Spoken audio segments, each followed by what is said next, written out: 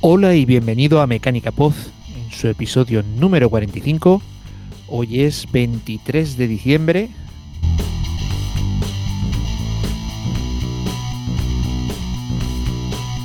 ¿Quieres Bueno, volver a empezar? al otro lado de la línea está Carlos, nuestro querido Carlos Castillo. Hola, buenas noches a todos, buenas tardes, feliz Navidad a todos nuestros oyentes. Y nada, oye, ya tocaba grabar.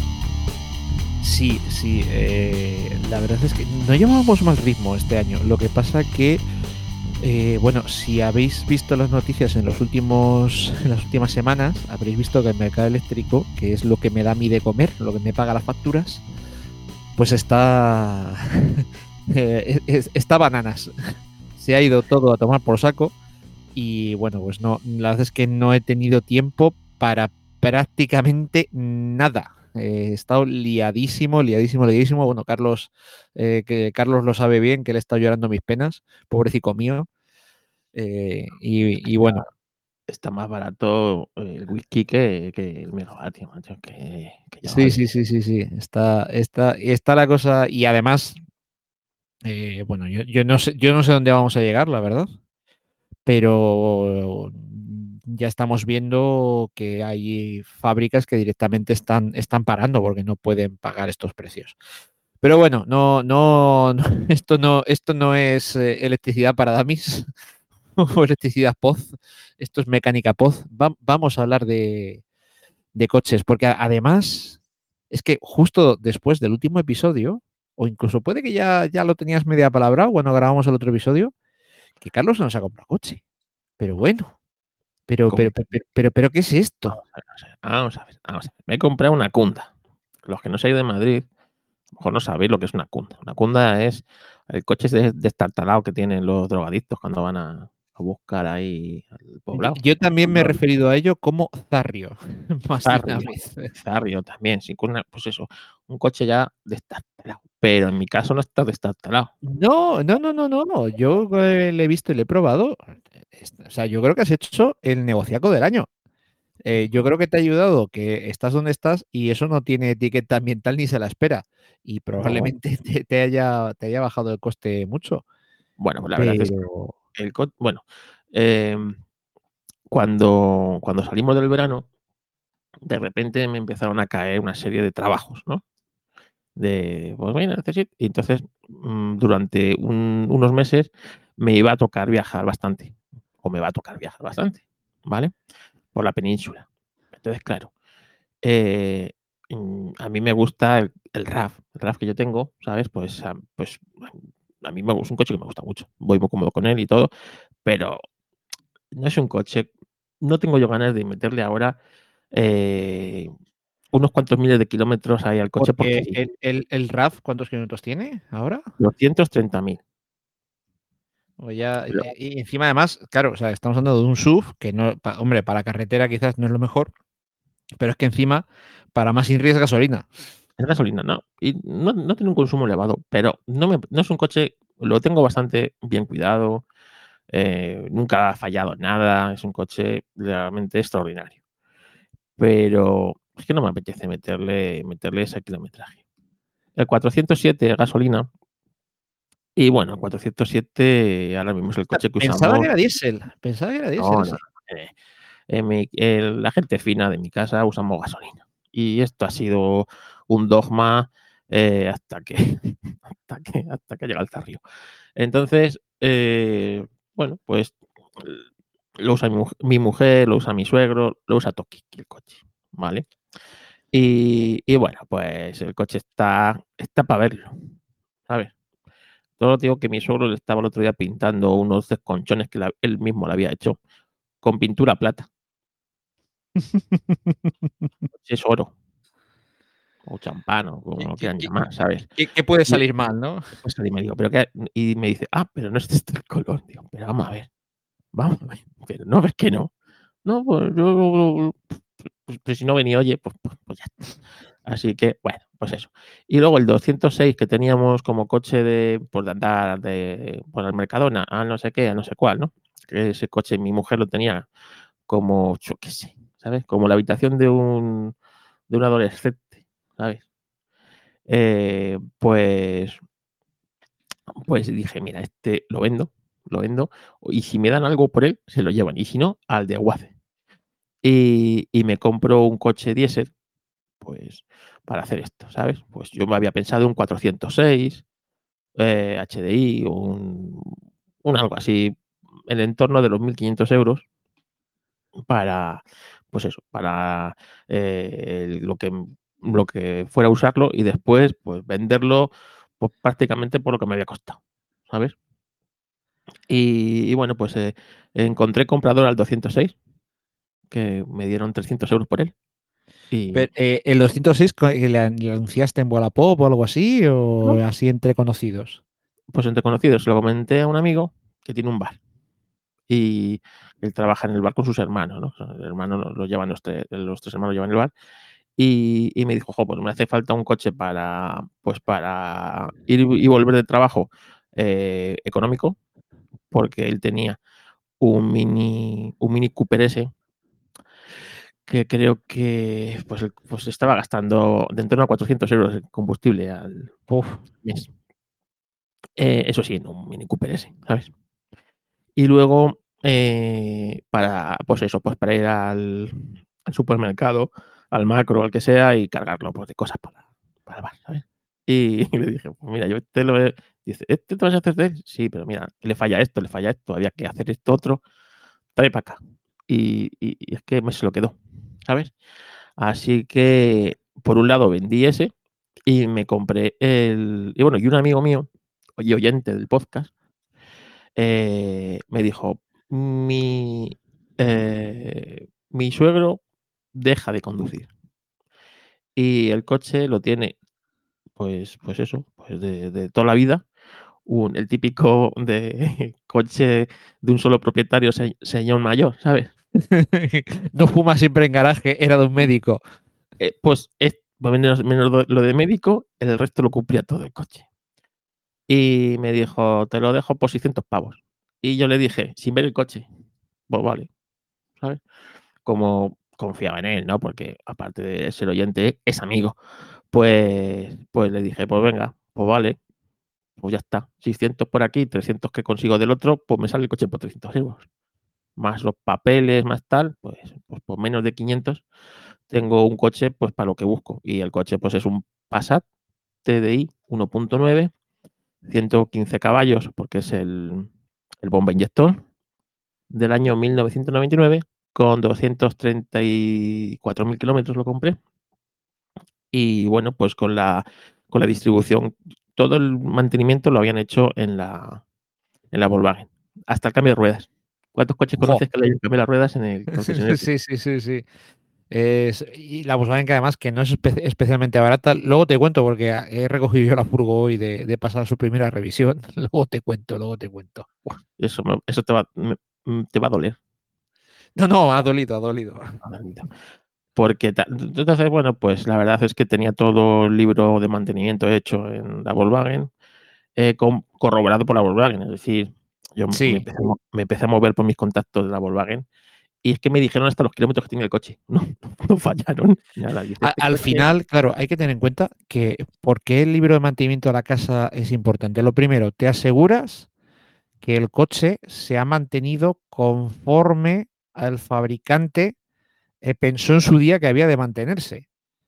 Que oye, no te creas tú que no es poco, porque en el momento que empiezas a hacer las operaciones fuera del taller, pues puede que sigas al pie de la letra, pues eso, lo que el fabricante estudió en su día y determinó que era lo adecuado para ese coche, o puede que no, que solo te dediques a cambiarle aceite y poco más. Si tiene el libro de revisión en la casa, te aseguras que, pues eso, que está mantenido conforme la marca pensó que había que hacerlo. claro, Eh, el único punto que bueno, que había dudas, porque se ve que no estaba registrado bien en el ordenador de la marca, era el, la correa de distribución. que no es moco de pavo, que es una reparación costosa y que si Y el coche además, no en ese Passat, como lleva el motor, siempre lo digo al revés, longitudinal, sí, como lleva un motor longitudinal, para cambiar la distribución hay que desmontar todo el morro. Es un coñazo tremebundo y es muy caro, claro. es caro. Y luego, pues, a mí me dijeron que ese coche se le cambiaba cada 10 años o cada 100.000 kilómetros, que era. Cualquiera de las dos condiciones, la primera que llegara, se cambiaba. Y que la primera cambio se le había hecho a los 10 años y el segundo o sea, le hubiera tocado en 2019, a los 20 años del coche. Y entonces lo comprobamos que el coche tenía la correa de distribución cambiada en su fecha, es en 2019, y que por tema de la pandemia, por lo que sea, no estaba registrado, pero estaba ahí la factura, la correa está nueva, está vista, y tiene 3.000 kilómetros desde que la pusieron. Porque claro, Pues le pilló la pandemia al coche ya, ya, y, ya. y ya no salió del garaje, ¿sabes? Pues, Así pues que has triunfado porque además es el 1009 TDI de 115, es 115, sí. el inyector bomba, ese motor es indestructible, Todo el bien mundo dice eso. mantenido es indestructible. Ujú. Y bueno, pues la verdad es que, bueno, tú lo has Sí, probado. sí, sí, ¿no? O sea, las que va súper, súper suave. Bueno, por dentro tiene sus detallitos de sus plásticos, pues de la época de Bach, pero comunes a coches de esa época. Pero vamos, yo me parece que has hecho un negocio, un muy buen negocio. Y mira, quisiera recordar a un oyente que nos escribió a finales de septiembre, que bueno, que nos decía que había oído nuestro podcast de furgos y compraventas en una mano y que le había resultado muy útil porque está empezando a buscar coches en una mano de menos de 900 euros y que, claro, dice que no sabía nada de mecánica y claro, y preguntaba varias cosas. Que cuánto es el gasto total sin contar el precio de venta, porque nosotros dijimos que había que guardarse, o sea, pues en este caso que tú ya sabes, tienes la factura de que tiene su distribución y tienes, tienes, eh, tienes el historial de lo que se le ha hecho al coche y cuál es lo siguiente. En caso de no tener el libro, tienes que tener en cuenta el sobrecosto de, mira, no sé cómo está este coche, vamos a hacerle una distribución y un cambio de aceite para empezar de cero, ¿no? El Esto es cambio de una cosa aceite que, es así. Hay que eh, hacer cambio de aceite, filtros, y si no lo sabes o tienes dudas, la distribución. claro, en este caso, como tú tienes todo el historial de mantenimiento, pues mira, la distribución no la haces y el cambio de aceite, pues dependiendo del tiempo, Sí, sí, claro. quiero decir, también ahorras. Preguntaba, ¿cuánto es el gasto total sin contar el precio de venta? Pues al precio de venta tienes que sumarle la transmisión, que son 60 euros en tráfico, ¿no? Eh, eh, Ponértelo a tu No, nombre, ¿te lo has puesto tú o lo habéis llevado a gestoría? vamos a ver, el tema es que el coche este lleva toda la vida en la mutua de seguros. Yo soy de la mutua. Y el que me ha comprado a mí el coche también es de la mutua. Entonces, la cosa era fácil. Había que hacerlo todo el mismo día.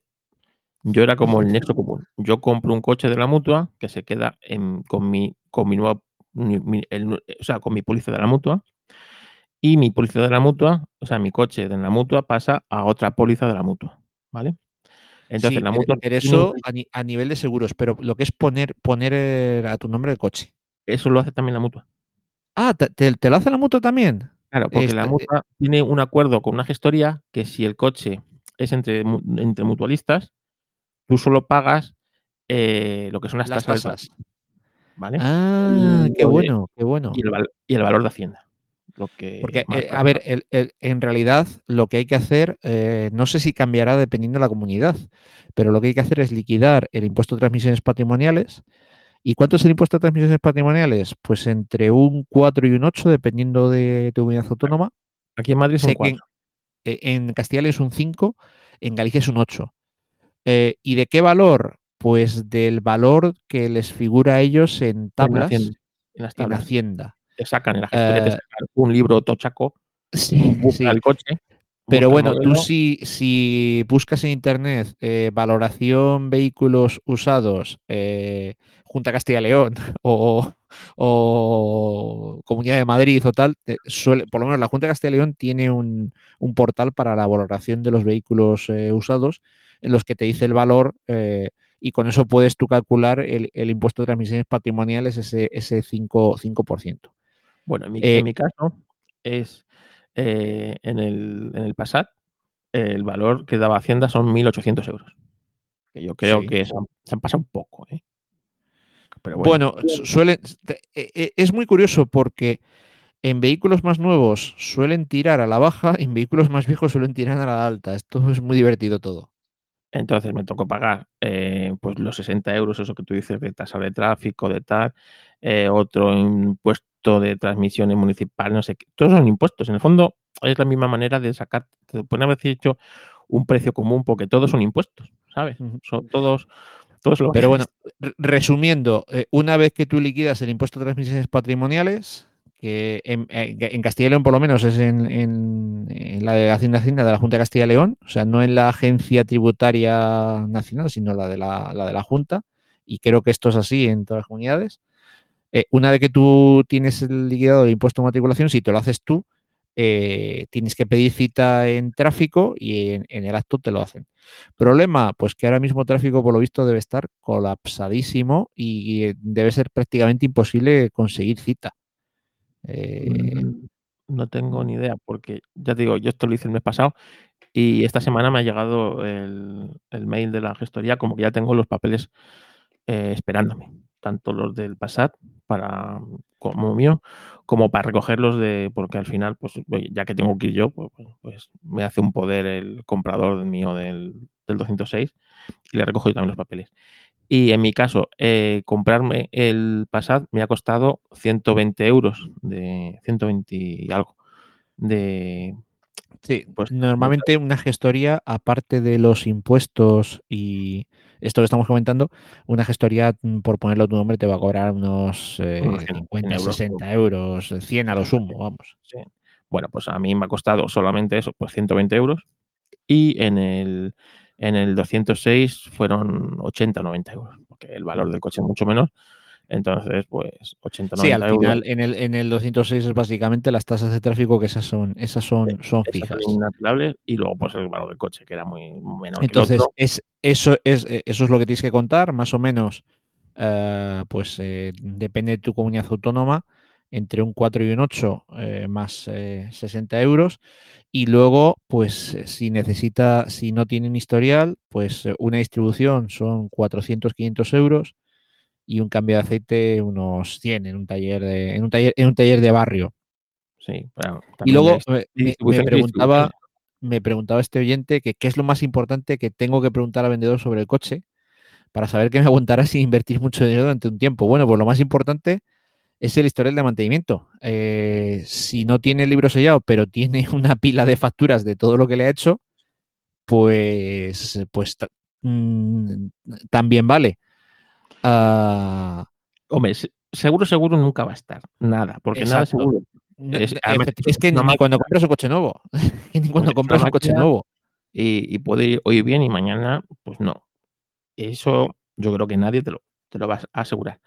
Luego hay otra cosa que es interesante, y es que existen seguros para estos casos, ¿vale? Seguros mecánicos. Seguros mecánicos. Lo que pasa que, a ver, cuando compré la primera T5, la garantía iba así, mediante un seguro mecánico. No, no tuve que hacer uso de ello, pero me dio la sensación de que iba a ser difícil sacarles algo.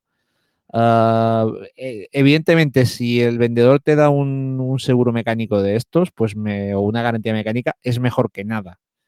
Hombre, un seguro mecánico de estos, Cuestan unos 300 y pico euros un año. sí, dependiendo de lo que te gastes, pues, lo que te gastes, dependiendo del seguro, lo que te cubra, pues cuesta tanto, pero por 300 euros, a lo mejor, pues oye, tú te quedas tranquilo, el vendedor también, y sabes que si pues, el coche tiene una avería gorda, pues gorda, digamos, de, yo qué sé, pues ahí tienes un seguro que tiene que responder si la compañía es Sí, pero seria. vamos, ya te digo, por lo que no puedo hablar por experiencias propias, pero por cosas que he leído en foros y demás, debe ser bastante difícil Te que a la responden. hora de la verdad, respondan. Bueno, yo le comentaba a este oyente que bueno, si no tienes historial, pues sumarle esos 500 euros de distribución y aceites como mínimo. Y bueno, pues exigir una prueba de conducción. A mí me gusta dejar que el dueño conduzca primero, Ah, sí, sí, no. porque así ves cómo conduce. Y viendo cómo conduce alguien, ya te puedes hacer una idea de cómo, o sea, si en ese momento que debería estar conduciendo con todas las seguridad del mundo y todo el cuidado del mundo para intentar venderte la moto, y ves que, que aún así, que yo alguna vez me ha pasado al ir a ver un coche con un amigo y tal, y yo además, esto pasó, yo le dije, digo, mira, yo no te le recomiendo. No, ¿por qué? Tal, joder, pues, viendo cómo conduce el tío, o sea, si se supone que ahora estará con cuidado y le trataba a matacaballo, ¿cómo estará, pobrecito? Yo lo que le miro al coche son las ruedas. Que el estado que están las ruedas, si el desgaste es uniforme de las ruedas, eso también te indica mucho pues, si están gastadas de fuera, pues sabes Si que, necesita una alineación, que, o sea, al final todo es dinero.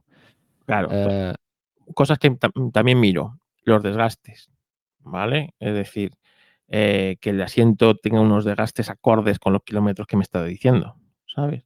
Si me dice que tiene 100.000 kilómetros y veo que tiene ahí todo rozado los bordes de los asientos, incluso con agujeros, pues una de dos, o ese coche no tiene 100.000 kilómetros, o el o tío ha los ha hecho en salido ciudad, muchas veces del coche en esos 100.000 kilómetros. Entonces, claro. eso significa Y que se si, ha usado que mucho en ciudad y tal. exacto. Entonces, esas cosas se miran. El volante, ¿no? También, que no tenga un desgaste no acorde con los kilómetros. Si te dice que el coche tiene, volvemos a lo mismo, 100.000 kilómetros y ves el volante que está totalmente comido y desgastado, pues a lo mejor que no tiene 100.000 kilómetros, ¿sabes? Tiene más.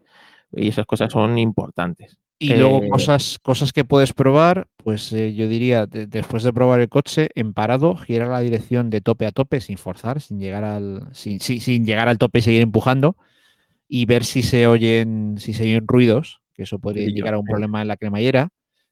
Pasar por todas las marchas mientras conduces para notar pues ver si notas ruidos o durezas o le cuesta el cambio meter alguna marcha. Intentar hacer una frenada, tampoco hace falta una frenada desde 50, pero sin utilizar freno motor, solo utilizando los frenos para ver si notas algún tipo de vibración. También pues hacer giros a 90 grados en una calle, acelerando en primera para ver si se oye algún clon en las transmisiones. Y yo creo que esto es, sin saber de mecánica, es lo más así que puedes encontrar. Y luego ya abrir el capó con el motor parado. Si el motor está limpio, dame un motor sucio. Si el Sí, motor yo está prefiero. limpio, Yo también prefiero un motor sucio porque te dice muchas cosas el motor. exacto, Primero, porque que puede la estar mierda, sucio solo de polvo. Pues eso es perfecto. que primero, la mierda tapa. Es una cosa que es así. Tapa fugas. Es así. Y si por donde hay un tapón de mierda, por ahí no se escapa el aceite. Eso seguro. Después, te dice si tiene fugas el coche, ¿sabes? Pues si tiene una fuga de aceite por un sitio y ahí aunque lo limpies, pues se acumula polvo, se acumulan cosas y te lo dice. Y bueno, pues en cambio, si el motor está relucientemente limpio o extrañamente limpio y el coche no A está mí acorde no, no, no. con la Que a lo limpieza, mejor, que a lo mejor el vendedor te lo ha limpiado con la mejor intención del mundo. Que a lo mejor no está intentando ocultarte nada, pero. Ay, así que nada. eh, Y sobre sí, todo, sí, sí. que no se olvide nuestro oyente. Lo que te va a decir si el coche está bien o está no es la patadita en la rueda. ¿Eh? Patadita que le das a la rueda diciendo, A mí una cosa que me gusta mucho mirar es sacar la varilla y mirar el nivel de aceite. fundamental, claro. Sí, sí. Pero por una sencilla razón, porque si el nivel no está donde debe, pues a lo mejor es que el tío es un dejado y no se preocupa del coche. O sea, si ni siquiera se va a preocupar de eso cuando le está vendiendo, se supone que lo quiere poner mejor, ya te dice mucho.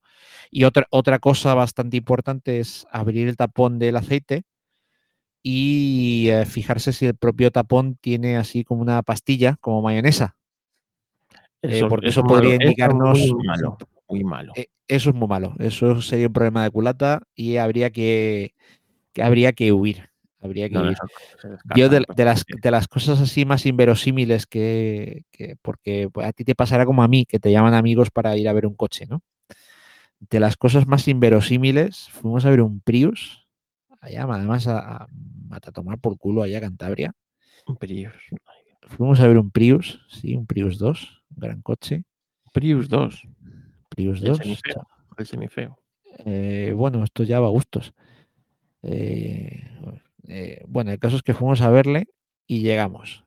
Para empezar, o sea, fíjate cómo tenía musgo, tío, en el portón del maletero. Es un coche muy ecológico, siempre ha sido el Sí, Prius. sí, sí. Pero es que por dentro, o sea, la habían utilizado para llevar perros o yo qué sé. O sea, y es que, o sea, no se habían molestado ni una, o sea, tenía mierda. Y ahí dijimos, mira, o sea, vayámonos. Vayámonos, porque, o sea, si no te has molestado ni siquiera en lavarle para venderle, pues tú me dirás, ¿sabes? Es o sea, si cuando mejor lo tienes que poner, no te tomas la molestia, pues cuando no te vienen a ver y nos fuimos con la misma, y decía, pero ¿os estáis yendo por esto? Sí, no, pero joder, esto, los pelos de perro y tal, esto se puede limpiar, ¿no? No, sí, eso estoy completamente seguro. Pero que sí, pero es que hay gente bueno, yo qué sé, ¿sabes? Ellos lo ven normal. Mi coche también tiene pelos, de perros y de gatos, pero Sí, pero estoy seguro que si le fueras a vender, lo aspirarás primero. hombre, eso seguro, eso seguro. Completísimamente seguro. Pero bueno, oye, es que siguiendo hablando de mi coche, Sí. os digo que, bueno, estoy contento con él, ¿vale? Aparte de que yo no tengo mucho amor, como tú sabes, por el grupo BAG, ¿no? Nunca me ha apasionado a mí el grupo BAG. Y la verdad es que, claro, en algún otro grupo de los que estoy, todavía se están cachondando de mí, ¿sabes? Diesel, Diesel, eh, ay, BAG, que lo tiene todo, ¿eh? Así que nada, pero bueno, que el coche, como os digo, eh, va muy bien. Yo le he cambiado el aceite, le he puesto Ravenol, le he subido la graduación del aceite, ¿vale? Al, el, recomiendan ahora un 530 y yo le he metido, según el Ravenol, el que va específico para mi motor, había dos. Un 530, o sea, A ver, un yo por 530. experiencia te puedo decir, porque compré coche más o menos en aquella época de Wagen, de aquellas, Volkswagen tenía acuerdo con Repsol. Y por lo menos el Repsol de aquella época no era ni una virguería. Luego ya pasaron a Castrol y mucho mejor. Sí, la verdad, bueno, para empezar, en el tema de Wagen tienes que cumplir la norma 501, 502 o 505, ¿vale? La 501 fue la primera, y es que mi motor lleva cables por dentro, en un alarde de ingeniería alemana, ¿sabes? Le metieron cables para el inyector bomba por dentro del motor, por donde van los cilindros, estas cosas, que es una cosa. Entonces, el aceite tiene que cumplir la norma correcta para que no ataque a los cables. Así que, Sí, sí. no te son cosas. Ahí, en aquella época, había dos aceites. El Long Life, que era 30.000 kilómetros, o te lo podía decir el coche antes. Yo no sé si el Passat lo tiene. Sí, sí, lo tienes, sí. Y luego estaba el 50501, que era para intervalos fijos. Claro. Era otra norma y era intervalos fijos a 15.000 kilómetros un año. Que Ujú. yo cuando tenía el taxi es el que usaba en la Turán. Porque, claro, en uso de ciudad, el Long Life saltaba como a los 17, 18. Y como era mucho más caro, pues me recomendaron intervalos fijos y cambiarlo a 15.000, que luego al final lo intentaba cambiar un poco antes incluso. Entonces, claro, yo como yo le he hecho Ravenol al coche, pues en la página de Ravenol te dicen por tu modelo de coche en concreto los aceites de Ravenol que le puedes echar.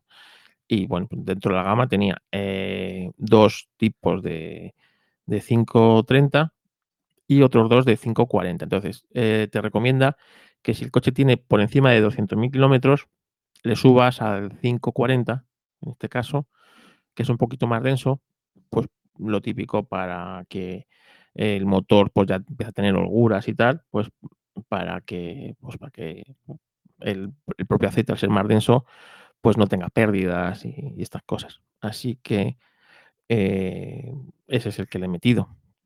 Así de momento, pues bien, el coche va bastante bien. Estoy haciendo unos consumos realmente bajos en carretera. Bueno, ayer sin ir más lejos, que le metí al coche 1.30 kilómetros, quiero recordar, y un 4,7 en general, con su circulación un poquito en ciudad, carretera, todo carretera, y después incluso atasco en carretera, ¿no? Que me pilló una vez un accidente y luego otro, pues el típico atasco saliendo de Madrid. Así que 4,7 velocidad legal, no puedo estar más contento. Muy bien, muy bien, muy bien. Y pues ya otro día hablamos, si queréis, de conducción así un poco, digamos, ahorradora de combustible, que es la que estoy haciendo. Sí, sí, sí, sí, sí, porque eso es todo un arte, si me apuras. Sí, la verdad es que sí. Y luego, pues eso, en un par de grupos de Volkswagen que estoy ahora así recopilando información, la verdad es que dicen que el consumo que estoy consiguiendo con este coche es realmente bajo. Así que algo debe hacer el conductor, ya que el coche no tiene, por ejemplo, mi coche es el más pelado que vendían en su época. No tiene ni llantas de aleación, que son de chapa, y tampoco tiene el control de velocidad. Todo es a base de pie. Así que pues eso. eh, pues es un arte, ¿no? Eso de intentar ir, pues eso, a velocidad normal, sin pasarte, sin que te multen y luego pues con unos consumos contenidos. Nada, piensa que ese coche, digamos que fue un poco esa época, un poco el pico. A partir de ahí, más que dedicarse al rendimiento puro, entiendes el rendimiento no solo por potencia, sino por consumo, es cuando empezamos a meternos con las restricciones, básicamente. Y, Sí, y es claro. cuando ya es la carrera, ya no es la potencia y el consumo, la carrera es las emisiones. Sí, sí. Pero está claro que, por ejemplo, mi coche este tiene, de tema de emisiones, pues debe ser como una cámara de gas de los nazis, ¿no? Con ruedas, más o menos, lo que debe emitir. Y, y lo que yo creo que lo único que tiene es ¿cómo se llama? El sistema este que se llena de carbonilla, que no me acuerdo cómo se llama. El filtro de partículas, No, filtro de partículas no. el El, catalizador, no, esto que te mete los gases la hacia EGR, la la EGR, EGR, sí. eso, la EGR. Es lo único que tiene así, yo creo, Sí, EGR tendrá, para eso mitigarlo, seguro. pero no tiene filtro de partículas y ni se le espera. Y es cierto que si el coche tú lo dejas al ralentí, yo, por ejemplo, sabes que estas cosas, es que, claro, yo lo arranco y lo dejo a lo mejor 2 minutos ahí hasta que salgo, pues si a lo mejor estoy fuera del coche y cuando vuelvo a entrar, pues hueles ese, ese olor característico del diésel sin filtrar, ¿sabes? Sí, sí. Que debe ser tan bueno para los pulmones y para Madrid Central. Así que bueno, pero luego una vez que el coche, pues eso, yo hasta que entra en temperatura, no paso de Oye, ¿y 2.000 le has llegado a revoluciones. oír, le has llegado a oír en frío? Esos motores era muy típico que en frío se oía, cuando lo arrancabas en frío, 1 o 2 segundos se oía ahí el taque hasta que cogía la presión del aceite. Yo no sé si se lo has llegado a oír. No, no se ha llegado a ir. Y como se lo digo un día, me voy a mosquear. No, pero pasa, pasa. Sobre todo si llevan tiempo parados y les arrancas en frío, pues tarda 1 o 2 segundos en coger la presión adecuada los taqués y se oye, se oye. Bueno, lo que sí estoy tentado en echarle Metal-V para el desgaste. Yo, sinceramente, a ver, conozco mucha gente que habla bien de ello y tal, pero yo no, o sea, no tengo claro si sirve para algo o es el crece pelos mágico del doctor Magu. Yo a los otros coches le he echado el Ikimoli, el Ceramic, y va muy bien, ¿sabes? Y este, es que no se lo quería echar por la ampollada esta de los cables y Ya, claro. estoy estudiando si echarle este o echarle otro especial que haya para este motor o para lo que tenga el molideno, que es el componente ese que lleva, que es lo que se adhiere al metal y es lo que pues hace la fricción y una serie de cosas, ¿sabes? Entonces ahí estoy todavía no sé qué hacer. Y ya te digo que tampoco es un coche que yo haya pensado en, yo qué sé, quedármelo para así, para coleccionarlo, es una cosa de esas, ¿no? Realmente el coche yo lo tengo pues para hacerle kilómetros, para aprovecharlo mientras pueda, que por lo que me ha costado, pues es eso. Y poco más. Tampoco es el coche de mis sueños, las cosas como son. Sí. Nos preguntaba también este oyente que si merece la pena salir fuera a buscar una cunda o un zarrio. ¿Fuera de Y yo le dónde? decía fuera de tu ciudad, hacer Ah, sí. kilómetros, si ves Sí, un sí, coche. sí, Y sí. yo le decía que, oye, si encuentras una unidad que merezca la pena, es que a lo mejor que te vas a gastar en, yo qué sé, en un autobús a 300 400 kilómetros. O sea, bien va a merecer la pena. Y sobre todo, además, si vives en una ciudad pequeña, Lo pues, mejor que puedes pues hacer es cogerte un amigo como nosotros, que seguro que tienes, y los 2 en el coche, le echáis porque 4 ojos ven más que 2, sí, sí, sí.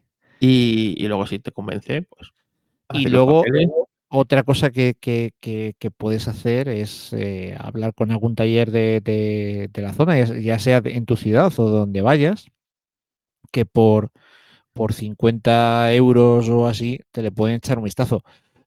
Tampoco van a hacer mucho más de lo que nosotros hemos comentado y bueno, subirle un elevador, que si se le subes un elevador, pues a ojo puedes ver si el escape está picado, por ejemplo, o algún fuelle está Tiene mal, óxido, si tiene óxido en los si bajos, tenía óxido, pero en realidad poco, o sea, poco más van a poder hacer, porque pero para cualquier otra cosa hay que desmontar. sí es cierto que se está dando el caso de al revés, de que de, de de pueblos están viniendo, pues, coches que aquí en Madrid ya no pueden circular, pues, como el caso de mi Pasa, por ejemplo, pues, que aquí en ciudad ya no son coches que nadie los quiera, pero en cambio en otros sitios donde no tienen este tipo de digo, de restricciones, ¿sabes? Pues ahí sí pueden circular. Entonces, hay mucha gente que se está, pues mira, encontrando chollos de coches que aquí no los vas a no los si vives en el centro de Madrid, te tienes que Claro, deshacer de él, si no tienes etiqueta, en Madrid y en Barcelona sobre todo, está jodido. están saliendo, porque en Barcelona están limitando ya hasta los de etiqueta B, que con etiqueta B hay muchas cosas, Es que tal vez que se vendía hasta 2016. hasta, sí, hasta 2015 efectivamente. Entonces, están saliendo cosas majas. Así que bueno, que es eso, es que está el mercado muy raro. Luego encima, como no hay coches, el mercado de segunda mano Es que esa está es por las otra, nubes. esa es otra. Sí, sí, sí, sí. De hecho, yo he llevado a la Wagen por una chorradita que me salió una luz de aviso y ya de paso a hacer la revisión, ¿no? La primera revisión. Que la salud, no sería matasuegras. No, bueno, pues era el sistema de llamada de emergencia que todos los coches matriculados nuevos desde, me parece que es 2019, tienen que llevar sistema de llamada de emergencia automático. ¿Y a quién llaman? Al 112. ¿Para qué? Pues la teoría es que si te calzas una leche, llama automáticamente y traslada tus coordenadas al 112. Y que luego en el 112 no hacen ni puto caso. Bueno, yo ahí no entro, pero así funciona. Bueno, pues estando de Puente Constitución, de viaje, pues fui a arrancar una mañana y me encontré ahí el aviso y no hubo manera de quitarlo. Y bueno, pues por lo visto es un fallo común del modelo y vamos, de todo grupo BAG, hasta que hagan algún tipo de cambio de software o algo. Como para fiarse Pues de esto, es un coche eléctrico. sí, sí. Y, y ya digo bueno, pues me intenté decirles, oye, joder, vengo aquí en garantía, mira, a ver, déjame algo, sustitución. No lo necesitaba, pero bueno, oye, pues si la virtud de pedir, y oye, pues si me dejan cualquier otra cosa, si la pruebo, oye, siempre está bien, ¿no? Y me decía, dice, mira, es que no tenemos nada de sustitución porque, porque o sea, aunque quisiera matricular una lo que sea para tener la sustitución, es que no la hay. Es que, madre mía, entre los chinos, los rusos, los lumbreras que tenemos aquí. Bueno, Es que aquí y en general en Europa. Entonces, la verdad es que está muy mal. Y bueno, el otro día leía, no sé, no recuerdo qué marca, pero de alguien que había de un concesionario y que le daban entrega en abril del 23. abril de 23, pues me parece que es una fecha un poco pequeña. Año Y y lo medio. mejor de todo, sí, sí, pero lo mejor de todo es que y el precio sin cerrar. Yo, O yo sea, tengo un tú le amigo pides ahora y ya veremos a ver lo que te cobro. que se ha comprado un Cupra, ¿sabes? Un Cupra. Y no le han dado fecha de entrega. Él dice, él está confiado que se va a poder ir de vacaciones de verano en él. Yo no le he querido romper, Uh, yo no le he querido romper la ilusión, ¿sabes? Porque él tenía un Skoda RS, ¿sabes? Rojo, con admisión de carbono y cosas de esas, tope guay, y pegatina en Nürburgring, ¿eh? Ojo, que esa eso te daba 4 o 5 caballos más. Y, y claro, lo ha vendido para comprarse el Cupra porque quería comprar su Cupra. Pero digo, pero ¿has vendido ya el Skoda? Sí, sí, he vendido el Skoda. Y digo, ¿cuándo te dan el Cupra? No me han dicho. No me han dicho. Me han dicho que va a tardar. espero que tenga otro coche entre Sí, medias. no te preocupes, tiene más. Por eso no hay problema en ese aspecto. Y dice, yo espero irme a Asturias en verano en el Cupra. Y yo espero Pues si sabes contar, no cuentes con ello. verte cómo te vas. Así diciéndote adiós, adiós. Vete en el Cupra. Lo que no me dijo que verano, ¿sabes? A lo mejor por ahí, a lo mejor Claro, no es el sí, del sí, sí. 22, es el del 23. Porque es que no es normal que. O sea, yo no me compraría un coche con tanta espera. Eso aparte. Y luego, claro, lo que está haciendo, el mercado de segunda mano está subiendo. Y bueno, o sea, lo de las furgonetas es de absoluta locura. ¿Cuánto Estoy, cuesta tu furgo ahora? pues 10.000 más de lo que me costó a 10.000, mí. 10.000 El, más. el- el- el mismo sitio donde la compré, porque ando mirando, un amigo me pidió que anduviese ojo a visor al mercado. Y tienen una exactamente igual a la mía, pero cierto es que lleva 1.000 pavos más en estas, pero está matriculada, cosa que la mía no, que la mía, o sea, sería una kilómetro cero, la mía era nueva, pues piden 10.000 pavos más. O sea, tú ahora mismo si vendieras tu furgoneta le ganabas 5.000 euros tranquilamente. No sé si tanto, pero como mínimo venderla por lo que ha costado, seguro, Madre mía, ¿cómo seguro. está la cosa? Bueno, tú la compraste ya una oferta muy buena. Yo la verdad es que tuve suerte, la compré muy bien, todo se ha dicho. Yo la compré muy bien. Yo ya cuando la compré, o sea, porque sí que es verdad que fue todo muy corriendo, veo la oferta, nos vamos, justo nos íbamos de vacaciones, pero íbamos a pasar por Mérida, venga, la compramos. Y claro, te queda un poco la cosa de, hostia, lo he hecho un poco rápido, a lo mejor no tal. Y recuerdo que la noche después de haberla comprado, mirando de segunda mano, encontré que de segunda mano matriculada con 10.000 kilómetros estaban pidiendo más que lo que me había costado a mí en la Daswell Auto. Entonces dije, vale, pues a lo mejor hemos comprado bien. Bueno, pues si ya te sale un buen comprador, tú véndela, que nos vamos a Alemán en la Cunda. Sí, sí, Tranquilo. sí, ¿no? Ya he En los visto alemanes que tenemos una Cunda. O sea, que luego eso sí, para dormir en los dos ahí en la Cunda, no lo veo. no, yo tampoco, yo tampoco, Tendríamos yo que tampoco. montar tienda de campaña, ¿eh? Así como los salvajes. Pero bueno, no, Pero oye, yo ya de aquí puedo prometer y prometo que en Le Mans 2022 usted dormirá si usted quiere dentro de la furgo. ¿Y por qué? Porque me tuvo durmiendo fuera. Aquí no lo dice, pero me tenía como un perrillo. A ver, hubo un problema porque yo leí que el asiento cama tenía un límite de 200 kilos. Yo ya peso 100. Yo Entonces, claro, 120. 200. digo, a lo mejor no es la mejor idea. Y claro, se vino conmigo nuestro amigo Luis, que no es que abulte mucho, la verdad, no sé lo que pesa él, pero ya te digo yo que no llegamos a los 200 kilos ni de coña. No, os salía a devolver. Os salía a devolver. Salí de volver. Y luego, claro, luego después de Le Mans, que el problema no es que le hiciera dormir fuera, es con quien le hizo dormir. Pero Ya, pero no pasa eso es nada. otra historia para otro momento, amigos. Luego descubrí que no, que los 200 kilos se referían, me parece que era en las California, la cama de arriba o algo así, y en la cama de abajo no hay límite. Hombre, yo la veía recia como para aguantar más de 200 kilos, ¿sabes? Pero oye, 200 kilos es lo que pesa un mastín de un hippie que tenga esta furgoneta, ¿sabes?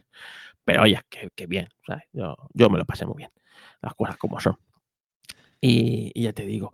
Y luego, oye, que tú has estado también haciendo muchos kilómetros con tu furgoneta. ¿Qué te has aportado? Pues me he calzado 4.100 kilómetros este puente, querido. Anda, pues te toca cambiar aceite. Ah, sí, ya me has dicho que lo habías hecho. Sí, pues hemos estado en Alsacia. Alsacia, Alsacia que es está la zona de Francia. pegada a Alemania, ¿no? Sí, está junto a la Selva Negra de Alemania. Más o menos está por abajo, limita con Suiza y por arriba con Alemania. Con la parte de Alemania que sí como que se mete un poco. Hay que tener en cuenta que de hecho la Alsacia fue alemana durante varios años y es después de la Primera Guerra Mundial cuando vuelve a manos francesas. Y de hecho el Rin hace de frontera entre Francia y Alemania y hemos ido, bueno, pues con ocasión de los mercados de Navidad que son muy famosos de la zona, fuimos tomamos como base Auvernay y estuvimos en Estrasburgo, Colmar, Riquevir, bueno, todos los pueblines que la haces que decoraciones navideñas y mercados navideños aparte, son pueblos muy bonitos de auténtica postal. Y de hecho, Estrasburgo a mí me ha sorprendido mucho porque no llevaba ninguna idea concreta y bueno, siempre de Estrasburgo pensamos en el Parlamento Europeo, ese edificio súper moderno, y luego la ciudad es una maravilla. A mí me ha sorprendido muchísimo. Además, una ciudad pequeña, son 250.000 habitantes, pues a mí, yo que soy de provincias, a mí las ciudades muy grandes como que no me terminan de mi cabeza, no. Yo estoy acostumbrado a mis 300.000 habitantes de Valladolid y salirme de ahí mentalmente me cuesta un poco. Es una chorrada, ¿eh? No, pero como que estoy más cómodo en ciudades de un tamaño más similar al mío. No sé por qué, es estupidez. Pero no me trajiste morcilla de Estrasburgo. No te traje morcillas de Estrasburgo.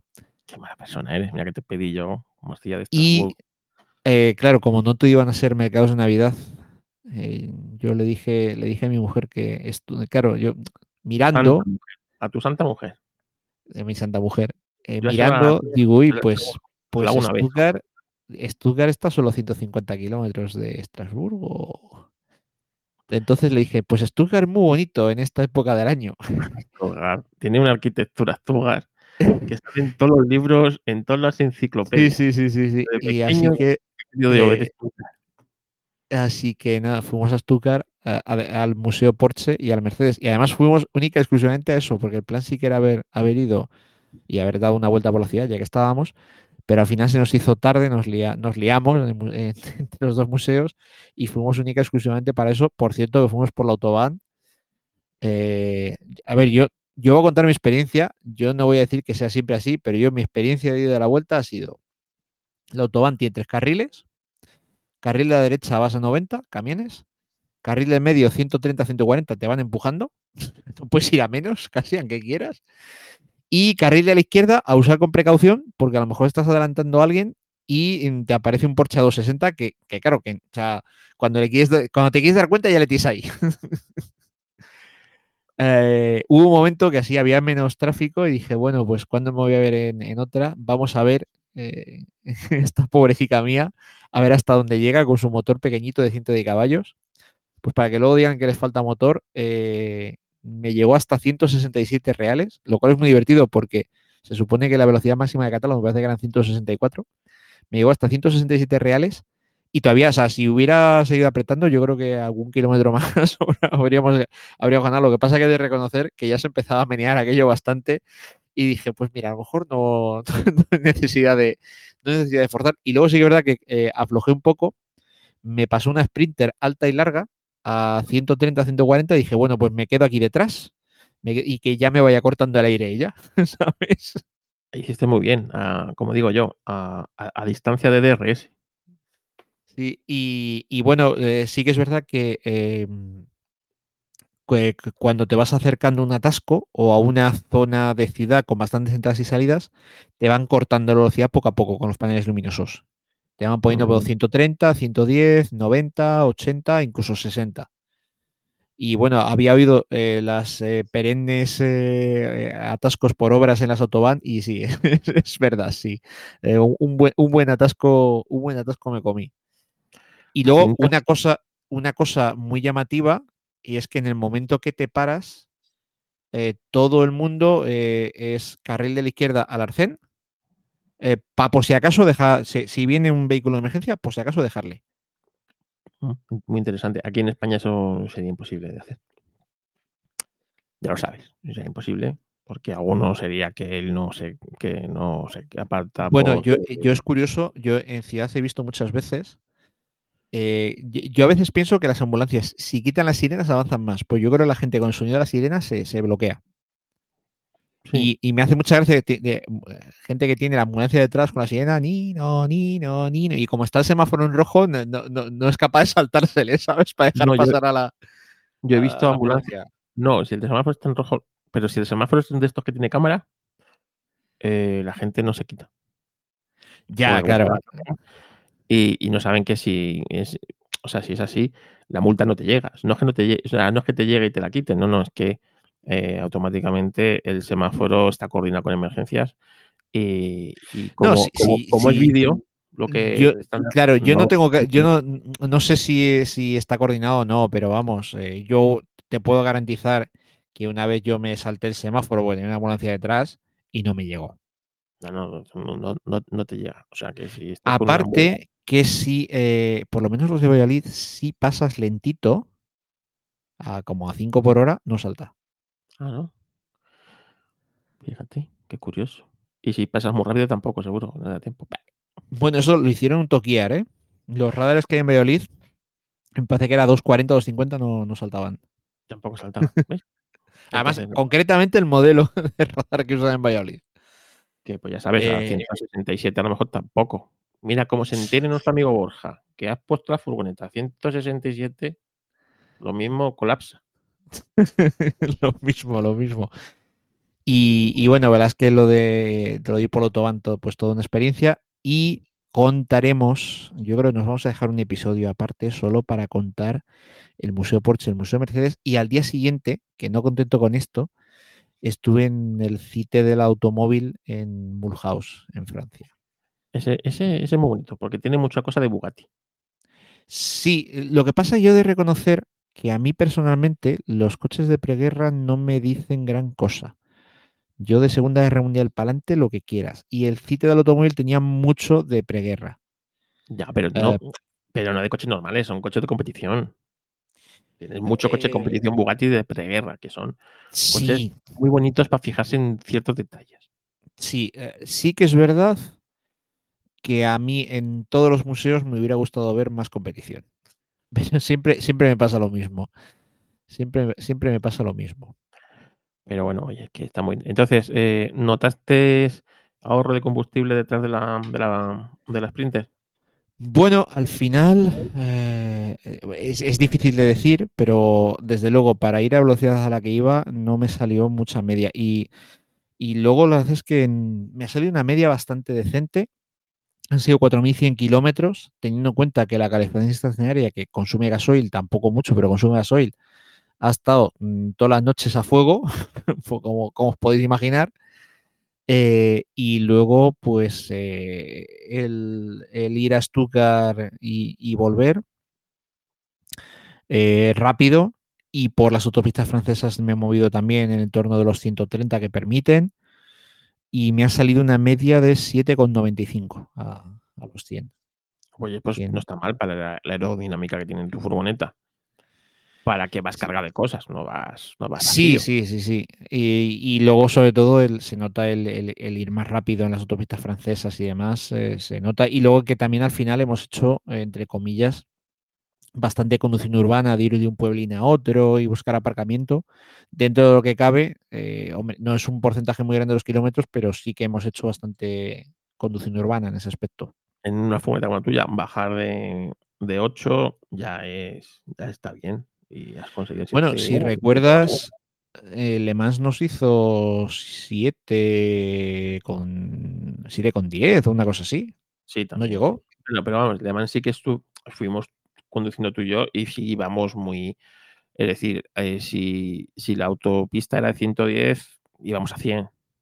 Sí, sí, íbamos por debajo también un poco por Y intentar s ahorrar, ahorrar ahorrar un poco. combustible. Y Yo lo luego que si la pasa que autopista era de 130, 120. aquí la cuestión es que dije, digo, bueno, como al final también es verdad que he andado más en autopista desde que fuimos a Alemán y he visto consumos y demás, al final, porque con la otra había mucho salto de consumo, ¿sabes? De ir a 100 a ir a 120 eran 2 litros. Y esta bueno, de ir a 100 a 120 no llega a 1 y de ir a 120 a 130 es que es medio de diferencia. Pues mira, Entonces, sobre todo los días, oye, el primer día que hicimos 1.200 kilómetros, pues por intentar avanzar lo máximo posible, pues también, y la vuelta igual, la vuelta sí que fui más en el límite porque no queríamos llegar muy tarde a casa. Y el problema que tuvimos es que hicimos la vuelta como en 2 días.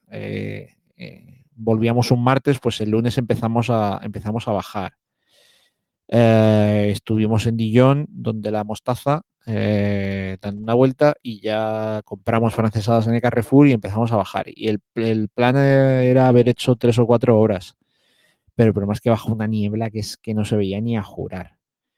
No se veía ni a jurar y dije, digo, mira, pues paramos, la ventajilla de la furgo, puedes dormir en cualquier lado, paramos, dormimos aquí, nos levantamos pronto y ya está. Y a la mañana siguiente así dice, me levanté a las 6 en Digoin y terminamos llegando a Valladolid a las 7, si no mal recuerdo. bueno, no es mala hora.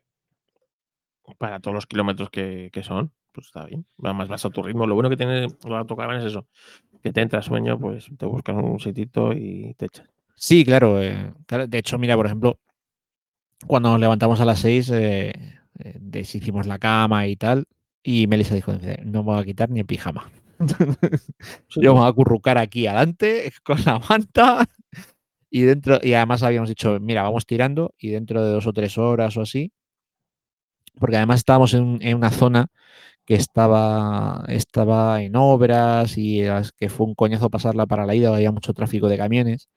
Y también fue la cosa de, mira, a ver si levantándonos pronto nos quitamos el coñazo de los camiones. Y sí que es verdad que ayudó bastante.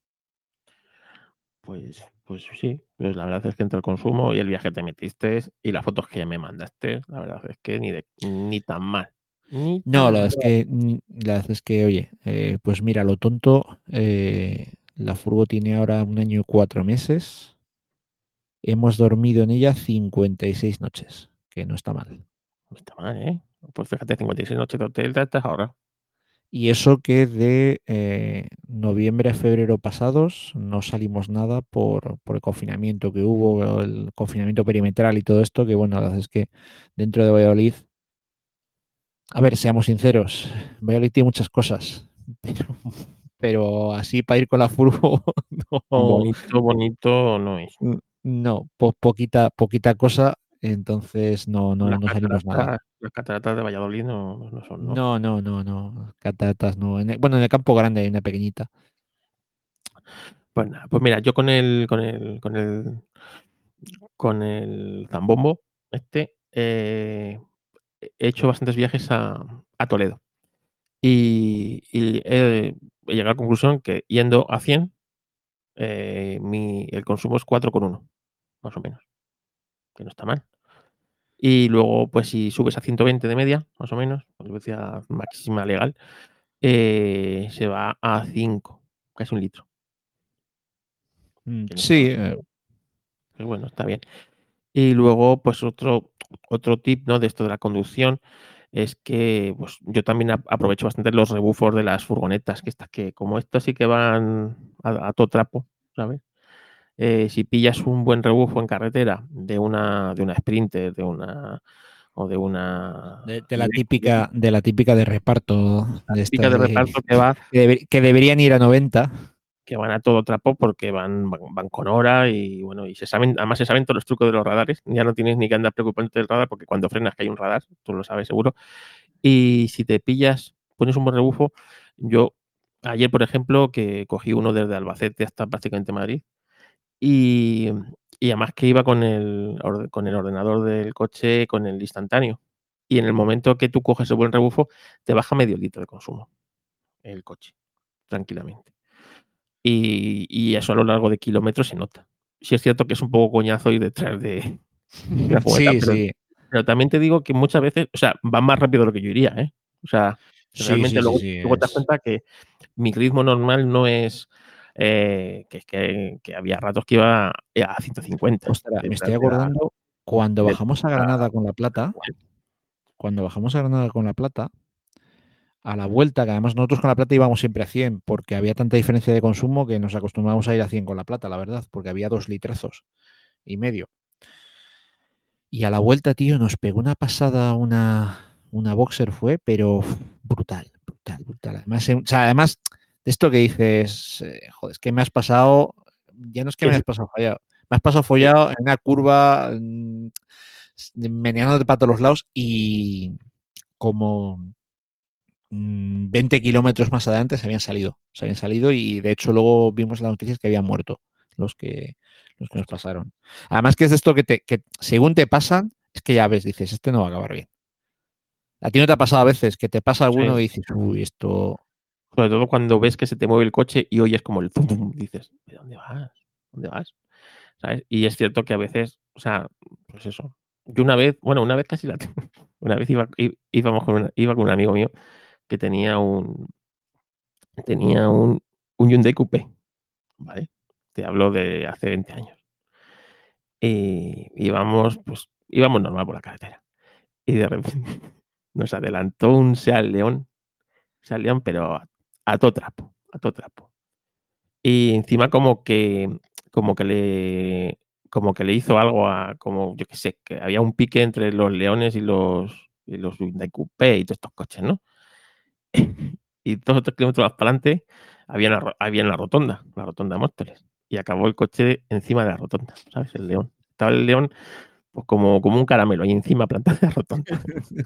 Y me acuerdo Sí, yo sí. que se estaban bajando que está bajando los del León, los 2 figuras.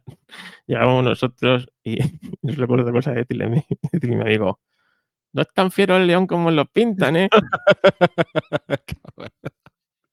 Qué Mira, jodido, qué tenías que verle jodido. la cara de que si llega, o sea, que nos pegan en ese momento.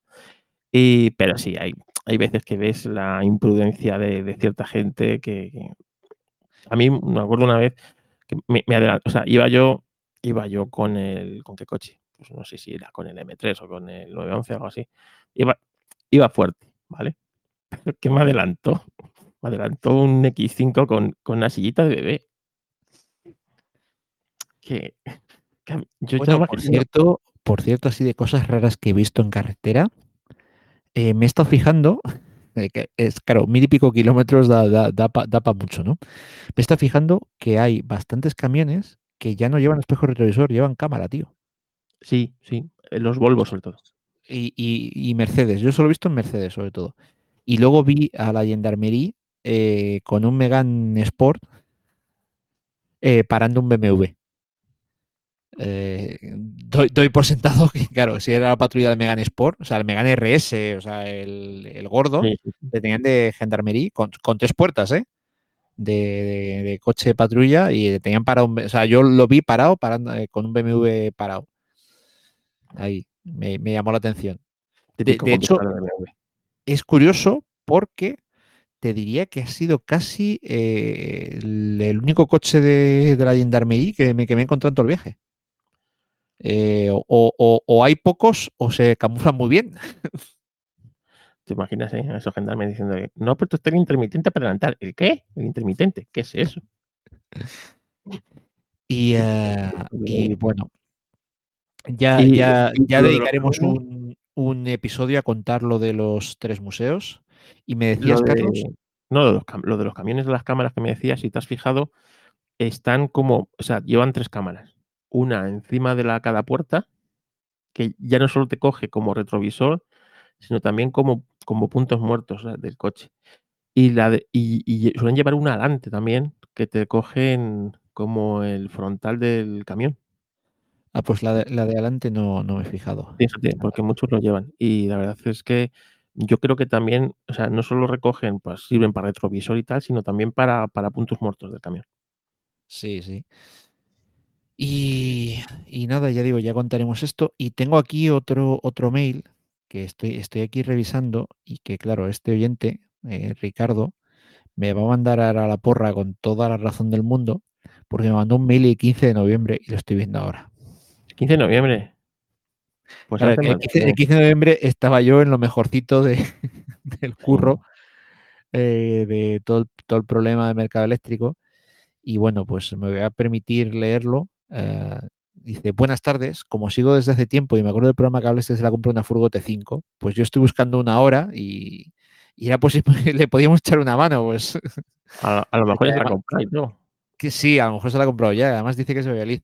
La verdad es que, pues, aparte de todo lo que contamos en el capítulo, lo que te podemos decir es que hay paciencia y que ahora está el mercado muy caro porque hay mucha demanda, porque el tema de los furgos es una locura, y paciencia. Y dentro de la T5, pues yo solo compraría una 130 si tengo muy, muy, muy claro, o sea, casi si conozco al dueño o si tiene un historial completo de la Wagen. Yo aunque se queda muy más cortita, para ir a lo seguro, una 1009 TDI. Huir del 174 caballos. Sí, exacto, exacto, exacto. El 2.5 de 130, solo si tienes un historial de mantenimiento, pues eso, de todo en la casa o algo así. Y si no, si vas a lo seguro, 1009 TDI. Y luego con las furgonetas, pues hay que dar por sentado que los kilómetros están trucados hasta que se demuestre lo contrario, básicamente. Porque por desgracia, yo creo que hay más furgos con los kilómetros trucados que sin ella. Así que, bueno, pues libro de revisiones, facturas, papeles de ITV, lo que sea. Solo con lo que viene en ficha no te puedes fiar, sobre todo si es importada. Porque claro, en ficha viene los kilómetros que tenía cuando se le importó. Pero se ve que según pasan Pirineos se les deben de caer los kilómetros. Pues vaya, pues casi no te la compres, Ricardo. Mi consejo es que no te la compres una furgoneta. Que no, A no ser que sea una C15, ¿eh? Ojo. que no, hombre, que no, que una furgoneta te da mucha vida y muchas cosas, Sí, pero sí. bueno, o sea, la T5 que yo tuve es ejemplo de que se pueden encontrar cosas decentes.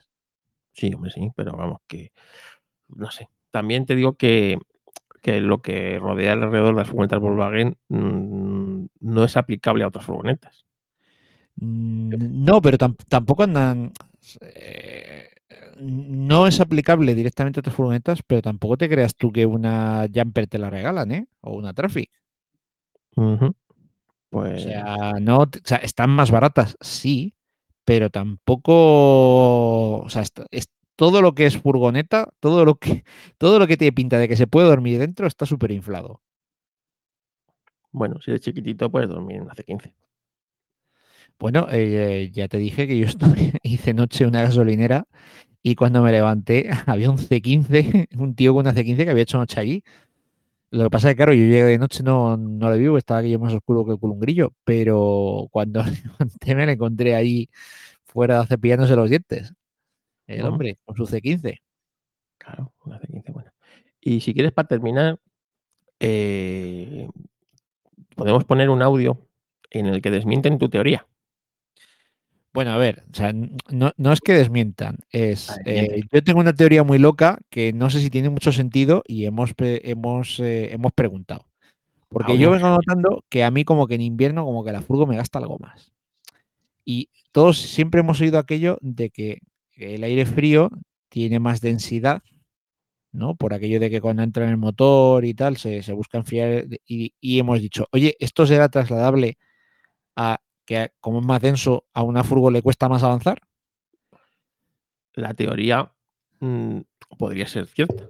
Es decir, no, tiene su lógica. ¿O no? Bueno, A mí me bueno, parecía un poco loco, pero como, oye, como tenemos la posibilidad de preguntar a Jero, ingeniero y aeroespacial. bueno, Aeroespacial. ingeniero espacial, que le podéis encontrar como asesor técnico en el maravilloso podcast GPCast, que si os gusta la competición automovilística estáis perdiendo el tiempo, si no lo oís, Y en tenéis su que canal oírlo, de YouTube. y en su canal de YouTube, y en su Twitch, y en su de todo, Que los pues pondremos aquí en la nota del exacto. episodio, que son muy interesantes porque habla de aviación, de automovilismo, de cosas que nos gustan, ¿sabes? Exacto. Entonces, pues le pedimos que nos aclarase esto. Ya casi os hemos dicho un poco cómo va el tema. Así que nada, dentro audio. Buenas tardes, Carlos. Mira, al respecto de lo que me preguntabas, en realidad lo que ocurre es que los motores térmicos, los motores de combustión interna, funcionan mucho mejor con aire frío por la sencilla razón de que el aire frío es más denso. Al tener más densidad se puede conseguir una mayor presión interna en el cilindro. Y ya no es que consigas más potencia, que también puedes conseguirla, sino que consigas una mayor presión interna. Y al conseguir esa mayor presión interna tu motor responde mejor. Y puedes reducir el consumo en la mayoría de las situaciones en las que va a funcionar el motor.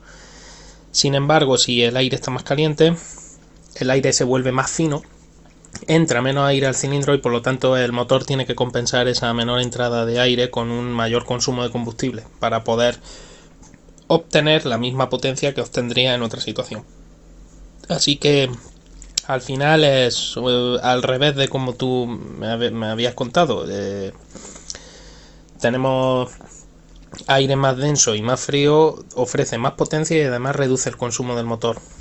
En realidad estamos hablando de diferencias muy pequeñas, en torno a medio litro, tres cuartos de litro a los 100 kilómetros, pero suficiente para que un usuario, si está realizando todo el año trayectos por carretera, pues lo pueda llegar a notar.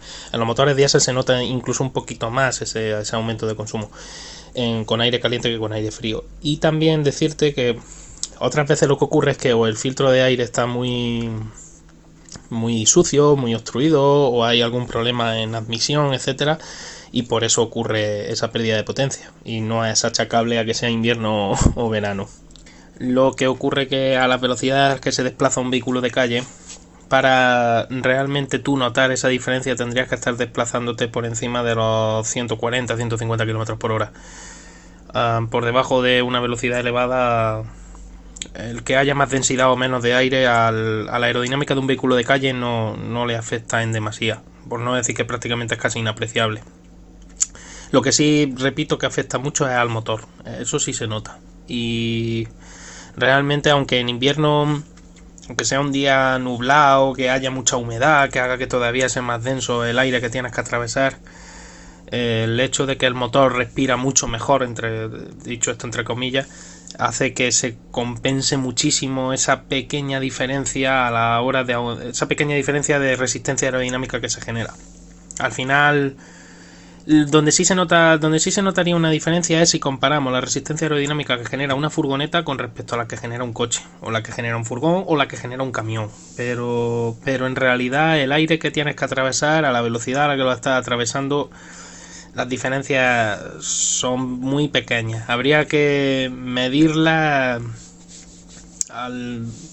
Iba a decir al kilo, no. Habría que medirla al gramo, prácticamente, para encontrar una diferencia significativa que dijera, ah, pues mira, aquí hay, ¿sabes? No, en realidad en vehículos de calle ese tipo de situaciones, invierno, verano, la resistencia que hay que superar, la resistencia aerodinámica es muy parecida, por no decir prácticamente idéntica.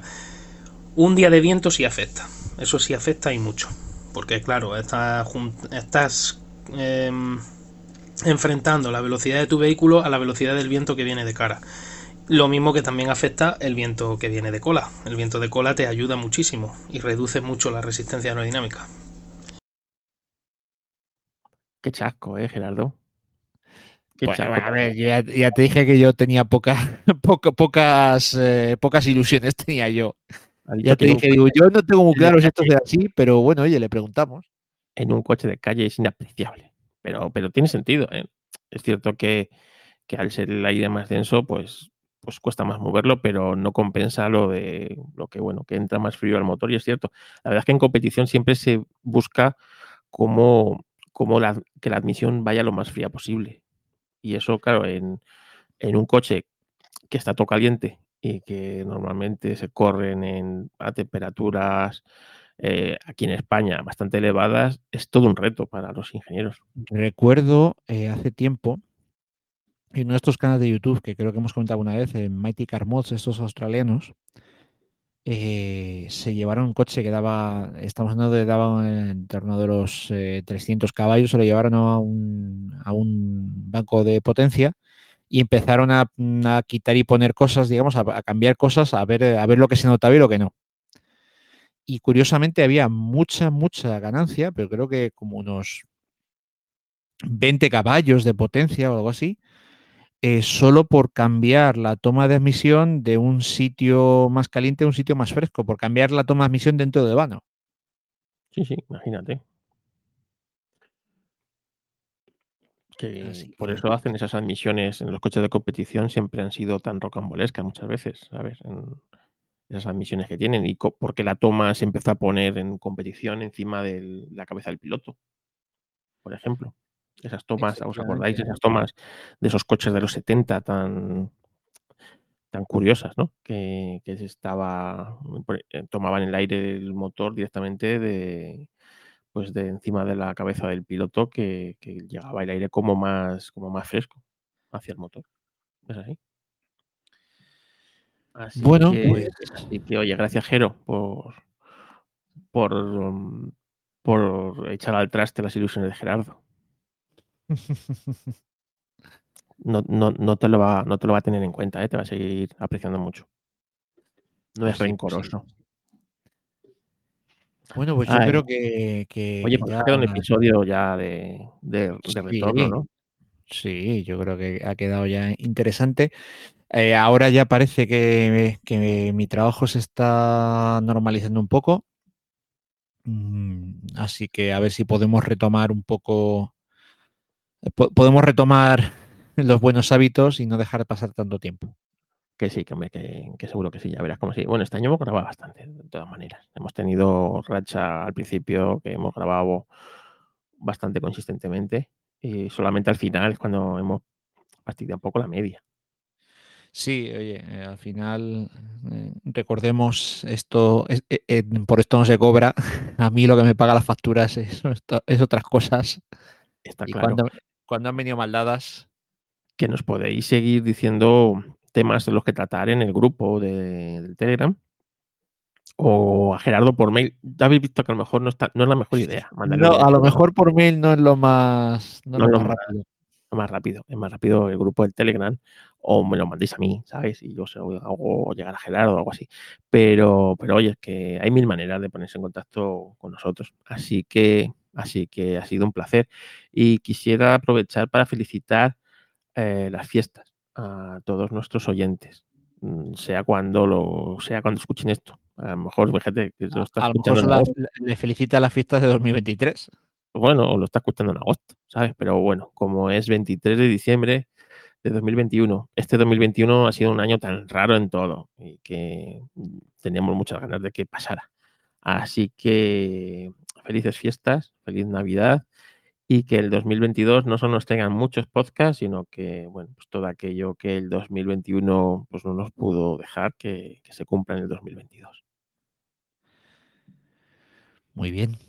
Pues yo no puedo más que sumarme. Yo es que soy poco de celebrar Navidad y estas cosas, la verdad. Yo también, pero Soy un sosainas yo para esto. yo soy de esos convencidos de que el karma te devuelve lo que da. Entonces, yo siempre intento dar buenos deseos para que me los devuelva, para que nos devuelva algún Sobre año, ¿sabes? todo y lo más importante, yo nunca he sido muy de Navidad, pero sí que valoro mucho que al final la Navidad es esa oportunidad para juntarnos con familia, con amigos, que muchas veces incluso amigos con los que a lo mejor no te ves en todo el año, pero con la excusa de la Navidad llamas para ver qué tal está, o te llaman, o quedas a tomar a tomar algo por la excusa de Navidad. Y yo creo que eso es lo verdaderamente importante, el pasarla con nuestros seres queridos y más en estos momentos tan complicados con el coronavirus. Yo, por ejemplo, ha habido en mi familia un sobrino que ha caído y mañana vamos a ser menos en la mesa. Lo importante es que estemos todos bien y seguir sumando años, seguir sumando años y esperemos que nos queden muchos episodios, ¿verdad, Carlos? Esperemos que sí. Y en otro contaremos tu experiencia de piloto, que esa la sé yo. Ah, claro, sí, que estuvimos en el karting de Carlos Sainz, del Santo de la Ermita, o de la Ermita Santo, o algo así. Y hiciste tercero, ¿eh? Bueno, no estuvo mal, ¿no? Sobre todo porque el primero, que era amigo nuestro, el capullo se destapó como un pilotazo. Sí, qué calloso lo tenía, jodido. Qué calloso lo tenía, jodido. El de los ismaelitas, ¿eh? Sí. Qué callado se lo tenía el tío. Tuvieron que pararle y todo ahí la organización. Sí. Intentar que no marcara pole, que no dejaran ridículo a gente seria. Dijeron, la capucha, ¿qué capucha? Estaba haciendo, que va de spoiler, que no está sacando tiempo por la capucha, métetela adentro. Ay, Dios mío. Yo he de reconocer que yo la segunda tanda yo estaba muerto. Yo ya no podía con mi vida. Y de hecho he estado con dolor, pero dolor y agujetas en los brazos y en el cuello. He estado 3 o 4 días. Todavía me duele un poco. Fíjate, yo después del sábado en el Jarama, yo creía que hoy estaría convaleciente con coronavirus, seguro. Pues podría haber sido porque además luego estuvimos cenando y tal. No se cumplió ninguna norma en ese sitio, macho. No en el karting, Carlos Sainz se cumplían escrupulosamente todas las normas. Es que por la mañana estuvimos en el Jarama en un evento de slot y eso aquello era podía estar peor organizado. Es que además es, joder, con la cantidad de sitio que tenéis aquí, tíos, porque con la cantidad de sitio que hay, porque todavía ¿Qué hace? ¿Con el buen tiempo que hace? Claro, no, o sea, tenías el que estaba en los boxes de abajo estaba muy bien porque tenía las puertas abiertas y se ventilaba. Pero es con la cantidad de sitio que hay, ¿por qué lo hacéis tan difícil, tío? No lo sé, tío. Es que esta gente, yo creo que es que lo hacen todo así, tío. No sé. Bueno, vámonos antes de que el RAF nos demande o algo. Nos demande a alguien. En fin, que felices fiestas y que nos vemos pronto. Adiós. Adiós.